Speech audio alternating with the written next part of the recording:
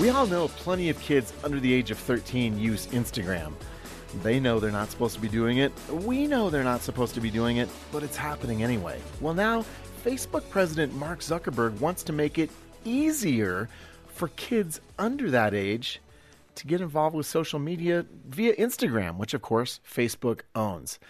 Does anybody else feel like this is a bad idea? Yeah, a whole bunch of people do. Hey everyone, Adam Holtz here, your host for the Plugged In Show, focused on the family's weekly conversation about entertainment, technology, and pop culture. Thanks for joining us today. Well, about a month ago, Facebook President Mark Zuckerberg indicated that Instagram is in the early stages of researching a version for younger users. And you could almost hear the cheers of elementary kids going up worldwide, right? As they finally will have a version of Instagram for their little selves. But as I mentioned, this is a problem, and it's a problem from so many different directions, and that is what we are going to be talking about today. So for those who, think social media for children is a flat-out bad idea, yeah, you're right. Well, joining me for today's conversation are Kristen Smith, Jonathan McKee, Paul Acey. If you had access to social media as a tween or teen, and I did the math, Kristen, I don't think you did. You would have been the only one even remotely in the same millennium here. So imagine that you had access to social media as a tween or a teen. How do you think it would have impacted your adolescent experience, for better or for ill? Okay, well, I think it would be terrible. I already, honestly. That is an awesome plugged-in answer. Say more about that. I really, truly mean that. I mean, kids were mean enough anyway. I moved a lot from school to school, and it was really hard. You were like David Banner, weren't you? I don't know who that is, but it's really hard to always be like the new person. And girls were really, really mean, and I would have absolutely hated having another platform where people could be terrible to you. And instead of, like, it's different if someone's going to say something to your face. Usually they don't have enough courage to do it. Sometimes they do, though. Sometimes they do. I'll tell a story later. Yeah, but Jonathan also has a story. But I think over social media is way easier, so I think it would have been terrible. And then, of course, like, you already have self-image issues that young. You're already trying to figure out who you are and who people want you to look like or something like that. So it's much easier to just kind of do face-to-face contact. So all bad. I think so. Yeah. Yeah. Yeah, no, I agree so much, Kristen, because two things would have happened to me. One, I got picked on a ton, especially I think of like middle school. And back then, kids would pass notes. That's what we did. We'd pass notes. Yep. And so, or tape notes. And I found many a note where someone did like a caricature of me, and that would get passed around and kids were laughing or whatever. Oh, well, goodness. I mean, terrible. If this was social media, it would have gone beyond the walls of that classroom and that 30 kids. It would have all of a sudden been to all 3,000 kids of the school or whatever. Yes, it was a big school. But the other thing is, I know just the way I would have definitely had a screen in my bedroom, and I would have been up all night trying to talk to girls, because that just would have been, I was girl crazy. And my mom would always catch me like on the phone at night when I wasn't supposed to be on the phone at night, or listen to music at night when I wasn't supposed to be listening to music at night. I know I just would have been constantly dialoguing. And of course, then encountering these posts about me that would have stressed me out. And it wouldn't have been a good mix. And you would have been up even later at that point. I mean, you've really painted a picture of yourself as sort of a bullied Casanova, which is an interesting kind of paradox that I enjoy thinking about little Jonathan, being girl crazy. I don't enjoy thinking about you being picked on, but it's kind of fun. I love that, man. I'm gonna the bullied Casanova. My bio is going to be titled that now. The bullied Casanova. I'm here to help. Paul, what about you? Well, I was going to say that it would have been bad, but with everybody chiming in, I'm going to say it would be great for me. I knew that you would go the other way. Only because the only thing I could do in junior high and elementary school was pass notes. I was a great note writer. Wow. Could anybody read them? I had much better handwriting back then. That is impressive. I believe that. Truthfully, I think it would have been terrible. I was not a very popular kid. I knew that I wasn't very popular. To have empirical data to show just how unpopular I was, I think would have been a bad thing. The zero in Here's the like thing, column. I don't think it matters because I wasn't not popular. I wasn't one of the most popular people, but I wasn't Okay, I get what you're saying. Right. So I just don't think it would have mattered. I mean, I think even if you're super popular, you can play it off as if the comments don't bother you, but the comments bother you. So you're saying even popular kids are real human beings? Exactly. I wouldn't know because I wasn't one of them either. Yeah, but Kristen's at least kind of cool. I mean, you're sitting here, Kristen, with guys that would have had single digits in the likes. Okay, this is us. All right, you would have at least been in the triple digits. All right, right. Part of me thinks that maybe social media would have made me more popular, but I even think that would have been a bad step in my evolution as a person, right? Because then I would have been kind of a jerk. What about you, Don't Adam? say anything. What about you, Adam? I wasn't going to say anything. So what we're getting here is lose, lose, lose, which might be a prelude to our conversation that we're going to have. I think that like the rest of us, it sounds like we need to start a support group. I think that there would have been aspects of it that would have been bad. I mean, I can think about things that happened, with the exception of the one fight I was in 6th grade where I knocked a guy down 3 times. I like to think maybe that would have gone viral. It would have, in a positive way. In a positive way, yep. But that wasn't really a positive experience. I wonder if it would have let my inner geek get out a little bit more, because I think the internet is sort of a hothouse of geekdom in some ways. Okay, I'm making really weird generalizations, but I had lots of unique interests, and I think as a little kid in the 70s and 80s, you're mostly on your own. But I would have found like-minded people, I think, who shared my interests in comic books and Star Wars and Def Leppard. Probably, I think I would have probably been finding other like-minded people, and so I think if there's a positive, that's true. That might have been one of the positive outcomes. Well, my daughter and I were driving back from swimming practice a while back, and normally our swimming practice conversations are pretty inane. But out of the blue, she pitched me the best plugged-in softball question she has ever asked. And I think she's angling for a phone, and we haven't given her one yet. But she just pipes up and says, "Dad, what's so bad about social media anyway?" And boy, was I ready for that opening. But I think it's a great question, and it's a great segue to talking more about this issue of social media and why it's potentially problematic for young users. As I mentioned, Instagram is apparently working on a version of its incredibly popular social media platform that's going to be designed for users younger than age 13. Now, that's the normal sign-up age for social media. We all know that there are probably kids who are, there are kids who are misrepresenting themselves. But this is sort of making it, quote, Instagram official, unquote. We're going after the youngsters too. At a congressional hearing in late March, Mark Zuckerberg confirmed that, and he said, "I think helping people stay connected with friends and learning about different content online is broadly positive." And then he went on to say, "There were clearly issues that needed to be thought through and worked out, including how parents can control the experience of kids, especially kids under the age of 13. And we haven't worked through all that yet, but I think something like this could be quite helpful for a lot of people." So what do you think? Is Mark crazy here? How do you respond to that quote?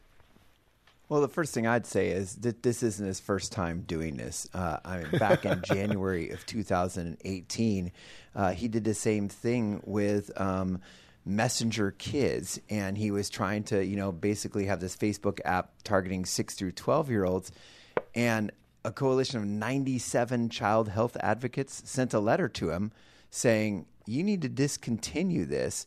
And we're talking people like Common Sense Media, Campaign for a Commercial-Free Childhood, Parents Across America, Dr. Jean Twenge spoke out.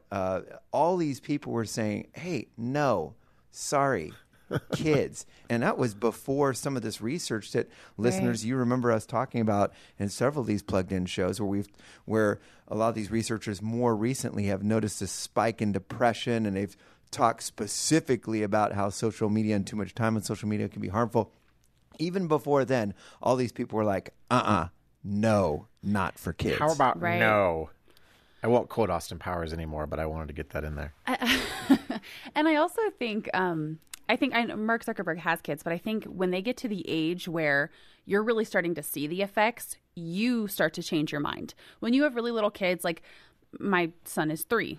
He's the oldest. And so, does he have his Instagram account yet? Absolutely not. I just think, especially as someone who's creating this content, you're very excited about the content you're creating. You want to put it out there. You want to make more money. You want things to generate. I hear that. But when your child gets that old and you start to see the negative effects that social media has, you'll probably be singing a different tune.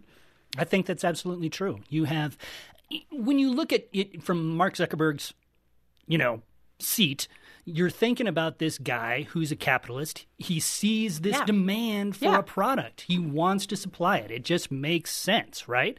But from a kid's standpoint, it really doesn't make sense. And I think all of us as parents can appreciate how important likes, approval of your peers becomes when you're a kid, when you're in your older elementary years, when you're in middle school.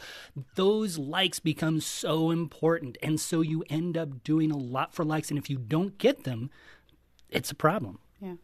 Yeah, and that's good, Paul, that you're actually focusing on that aspect of it, because kids tend to sometimes ask questions like, what's so bad about social media? And sometimes as parents, we tend to put everything in the all bad or all good category. And there's aspects of social media that are really cool, where you can connect with people across the country and this kind of stuff. You could keep up with friends. Gosh, you could follow great, Bible studies and whatever on social media. But I think if we talk specifically with kids about this pressure that it creates with likes and followers, that's a huge pressure right now.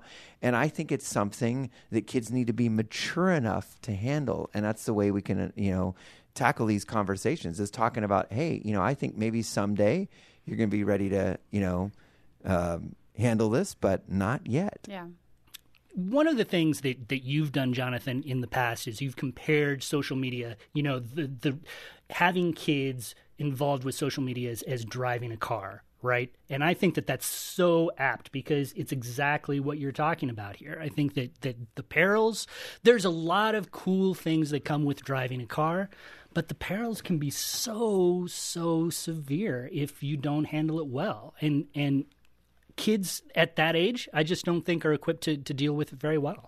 No, I agree with that. Yeah, part of this quote, it says, I think helping people stay connected with friends and learn about different content online is broadly positive. I would agree with that. That is broadly positive. However, depending on your age and the discernment level that you have as a child, you're really not supposed to be connected to that many people online. You can't handle it. Adults don't even handle it well. Hop on Facebook for 2 seconds and start to see people losing their mind over a comment that somebody said. Like, you don't have enough maturity that you just can't move on from something you read. You really think people need to know about your opinion bad. They don't. And so, especially as a child where you feel like this is good. I mean, I think they're learning to use their voice. They want to be heard, but they're using it on a platform where they're not learning how to interact with the person. And so they're keeping this wall between them where they can say all these things, but they don't really know how to dialogue. They don't really know how to make that connection. And that's an issue. Yeah. And often, even if you get 100 likes, what may exert the most influence is that one really mean thing. It's drama. It's always going to be drama. And a couple of months ago, Netflix aired the documentary The Social Dilemma, which is fascinating. The scene that absolutely stands out to me is a scene where a young girl, and I'm not sure if she's over 13 or under 13, she's definitely in that tween zone. She kind of poses and she takes some selfies and she moves her hair around and she does that. I call it the selfie fish face, Yeah. You can imagine me making that, as you're listening to this podcast. Not a pretty picture. No, it's not pretty at all. Never mind. I digress. Anyway, she finds one that she likes and she posts it and the likes start flowing in and you see this little smile start to form on her face. And then one person says, basically, too bad about your ears. That's not a direct quote, but basically they say her ears are too big. And you just watch it so well done because it's all showing and no telling, right? Very well done.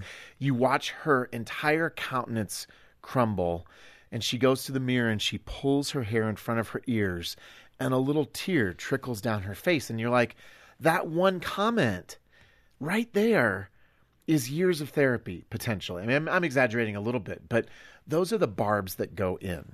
Yeah, I think what that scene really shows is that when you're young, you think everything is the biggest deal in the world. Everything is so huge. I remember all of these feelings. Like, it's the end of the world. I broke up with this guy. I'm never going to get over this, right? Like, all these absolutes. You probably got over it, though, right? Yes. Eventually. But the thing, like, when you're that young, you're holding all of your whole world in your hands, and everything seems so big.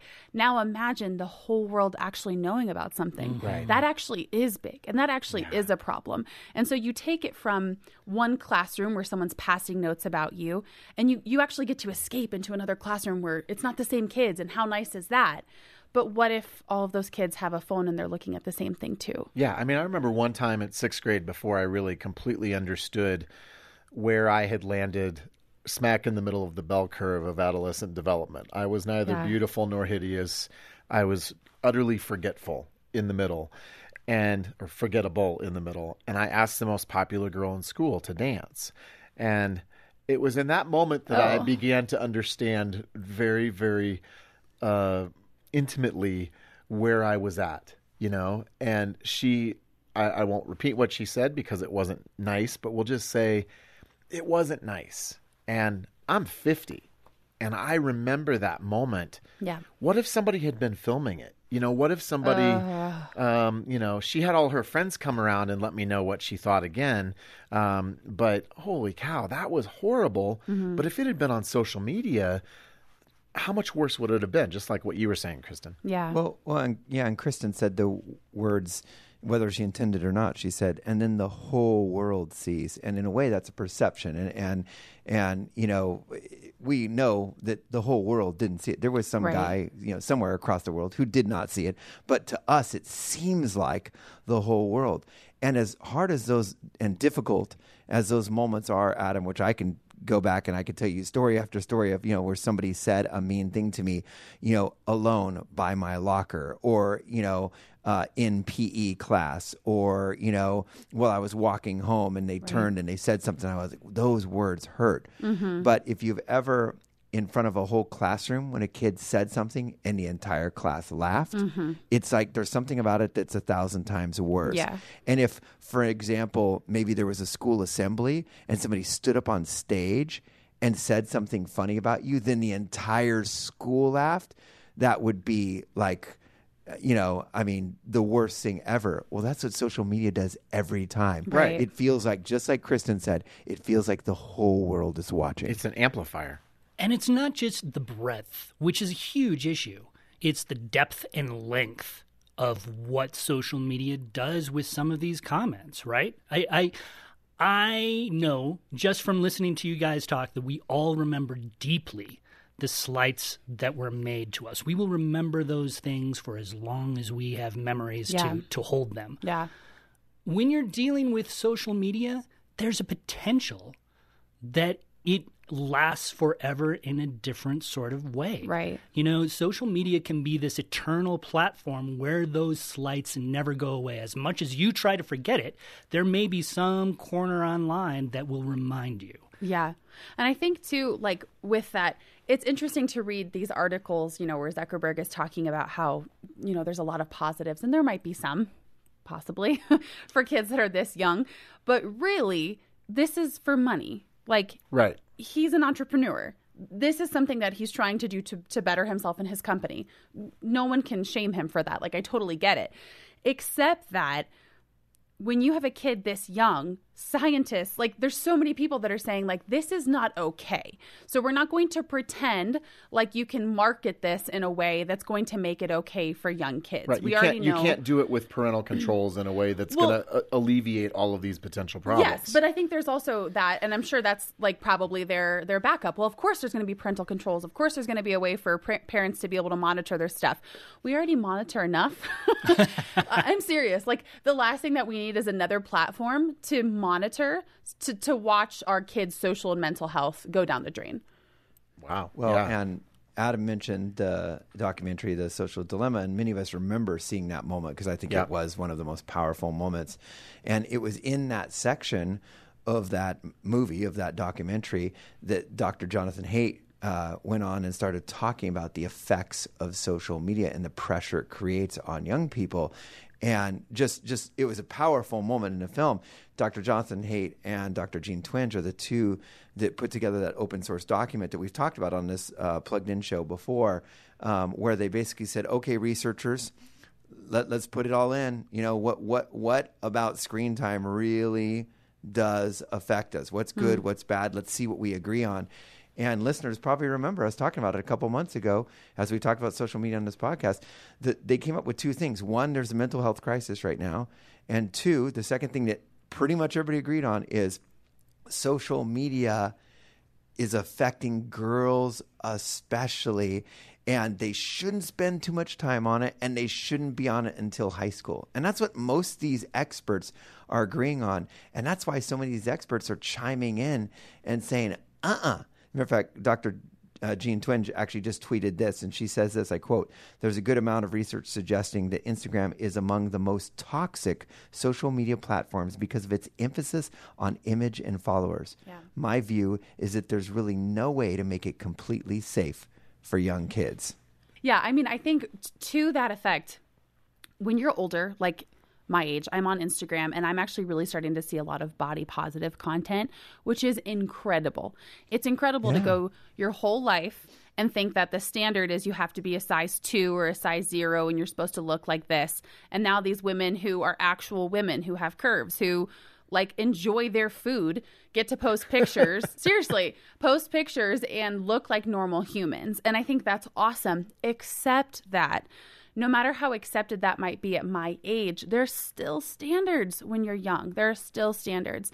And the most popular girls are always in school going to set those standards. Right. So no matter what an older generation might be feeling or really thankful for, it doesn't set the precedent for a younger generation. Well, and in response to Zuckerberg's comments, 100 or so people basically signed a letter saying this is a bad idea, kind of like what you were talking about earlier, Jonathan. And they said, quote, "The platform's relentless focus on appearance, self-presentation, and branding presents challenges to adolescents' privacy and well-being. Younger children are even less developmentally equipped to deal with these challenges as they're learning to navigate social interactions, friendships, and their inner sense of strengths during this critical window of development." So I think that's another way of emphasizing what we have been talking about. And again, if we go back to our own experiences as adolescents, I don't know anybody who would say, "Oh, adolescence was so awesome. So great. I just want to do it again." Like, I would not do junior high again for all of the money on planet Earth. Well, maybe all. For most of the money on planet Earth. Yeah. Because it was so difficult. You're moving from being a young child to an adult. And, okay, we all know what adolescence is. I won't belabor the point any further. It's hard, right? And we don't always get it right. The other day I was at the park with my son and then my friend and her kids. And one of her son is, I think he's in the 4th grade. And he asked, I just watched it happen. He asked to play with a friend or a kid. He didn't know him. And the kid said, "No, I don't want to play with you." And he runs off and does his own thing. Well, 5 seconds later, he comes back and says he's sorry and says that he will play with him. And I thought, okay, that's so sweet. But what if on social media, someone put that out there? And that was the first thing they said was, "No, you can't play with me." And instead of taking the time to go back and apologize once they realized what they had done wrong, someone started to like that thing, that mean thing. And then you start to get affirmation about the mean thing that you did. You start to think, well, maybe, that's cool. Or like there are a group of people that really appreciated this. And I think when you're that little, like you guys were saying, everyone's saying it, there's a maturity that needs to happen. There's a let's go outside and play and experience and talk to each other and interact that you're not doing on social media. You're just not. And you're creating an entire generation of an emotionally immature people. They do not know how to interact face to face. I've watched these young kids where, like, when I was 13, if someone like an adult would have said hi to me and I would have just like stared at them and not really said anything, I would have gotten in huge trouble when I got home. But I really think this is like, they don't really know like what to say or how to say it because they're so absorbed with screens. That's a problem. We are raising a generation of young people who are not only, don't know how to conversate and use words like that, but they're also ill-equipped for conflict management. And, the story you just shared, Kristen, is about a kid who kind of realized, hey, I don't know if that was right, or maybe mom made him apologize. I don't know, but he was learning. And that's what you do when you play. You learn and you figure this out. But sadly, young people today, they're, gleaning wisdom from role models of the celebrities they follow. And these celebrities are just absolutely biting each other and backstabbing each other. And it's almost like mob mentality. Like, let me say a comment and see how many likes I get. Now there's a comment back and see how many likes I get. Mm-hmm. And it's almost as if kids are learning that they're on that proverbial playground where they're looking behind them to see who's standing with me on this one, huh? And they just don't even know how to have a conversation and say, I'm sorry. Yeah. And this is where we need to teach our kids to play and go outside and hang out with each other and not have them navigating this social media world when they're 10 years old. Yeah. I don't even think they need the influence of celebrities online or wherever to learn this, because honestly, and I'm about to make a huge generalization here, I know that there are definitely exceptions, but often on social media, meanness wins. Totally. Snark wins. Yeah. When you feel like you're being clever, when you're feeling like you're being quippy, when you feel like you're denigrating somebody else sometimes so that you can build yourself up, that tends to get more likes than trying to be winsome and sincere and likable. Yeah. I mean, and even in our comedy, this is a little bit of a rabbit trail, but you don't make a drama about nice people behaving nicely, right? You make drama and comedies about people saying and doing mean things because it gets laughs, it gets attention.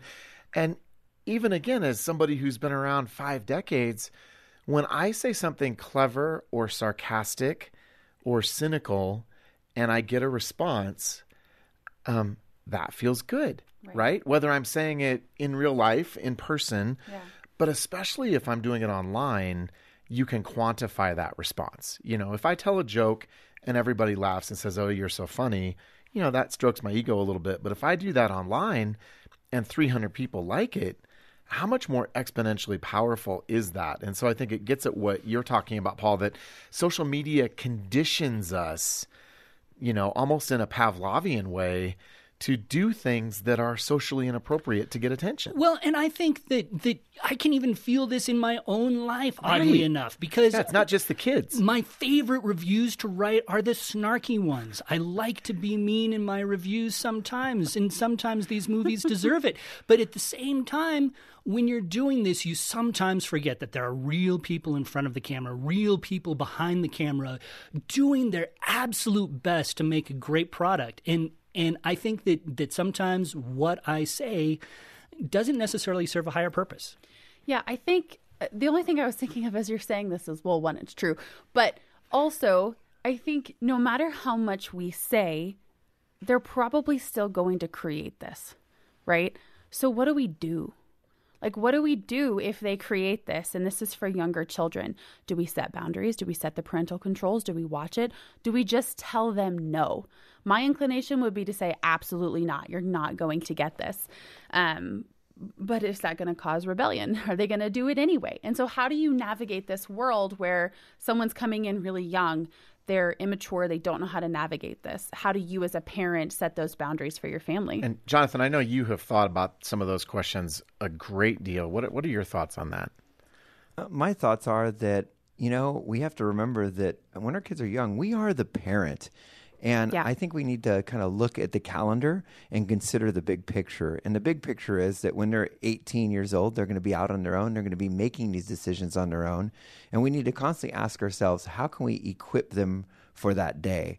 And so if we were talking about high school kids, I think it's a much different conversation because we're starting to think about how can I equip them to just in a few years now to start making these decisions about whether they're going to keep that device on their bedside all night long, whether they're going to be on social media all night, which social media platforms will I be on?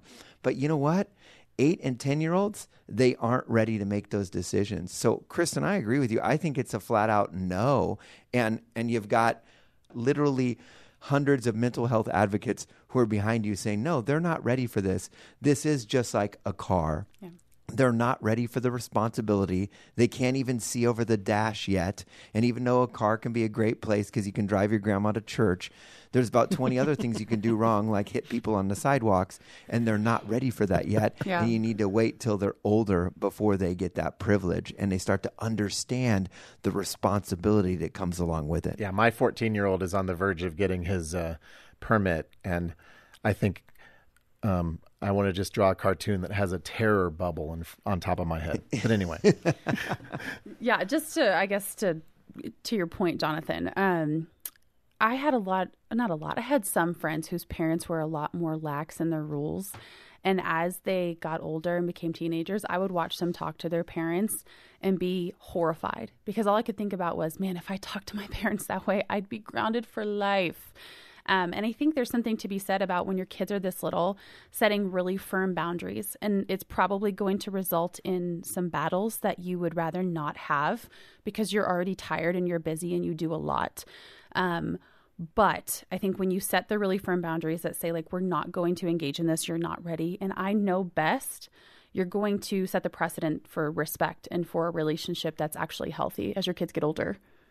I love that, Kristen. I think that's a good place to land our conversation today. Social media is not going anywhere. This technology isn't going anywhere. As parents, we're in this ongoing process of figuring out how to navigate it. And that process changes depending on how old our kids are. That we're really striving to equip them to navigate this world in a healthy way when they're out on their own, which is what Jonathan was talking about. And so I think that the watchword here is intentionality. It can be easy to feel like, oh, I have to get it perfect as a parent, right? But I think perfection is a goal that is ultimately crushing. Right. Whereas I think all of us can grow as parents in intentionality.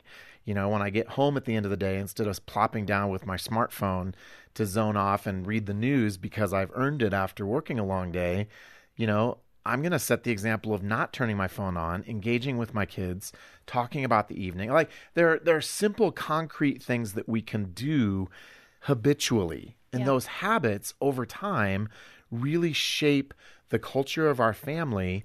And if at certain points bad habits develop or we drift off course, that's okay because the goal isn't perfection. At that point, we have a reset and we say, okay, you know what? We're not in a healthy place. What can we do together to make that better? And as parents, we're the ones responsible for establishing those boundaries, establishing those values and those priorities. And I think that if you are wanting to grow in intentionality, we actually have a resource here at Focus on the Family that can help you do that. It's Focus on the Family Vice President Danny Huerta's book, 7 Traits of Effective Parenting. And you'll find a link to order that book in our episode notes for today's show for a gift of any amount, as well as on the blog entry for today's conversation.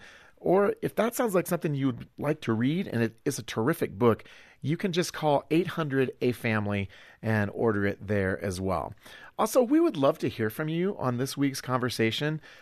It's not a new one. I'm aware that we have talked about social media before, but I feel like it's one of those subjects that we just keep circling back to because the challenges are so real. So what are the issues that you have faced? What are the successes that you've had? You know, what changes have you made to your family culture and your family life that have been really life-giving in this area? We would love to hear those stories, and you can reach out to us either at Facebook or Instagram, or shoot us an email at team@thepluggedinshow.com, and we would love to interact with you on that. Well, thanks so much for joining us today. We appreciate that you have taken the time to sit and listen to us, and I hope that what we have shared today has provided a point of encouragement or just a practical idea on how you can deal with this issue in your life. And we hope that you join us again next week for another episode of The Plugged In Show.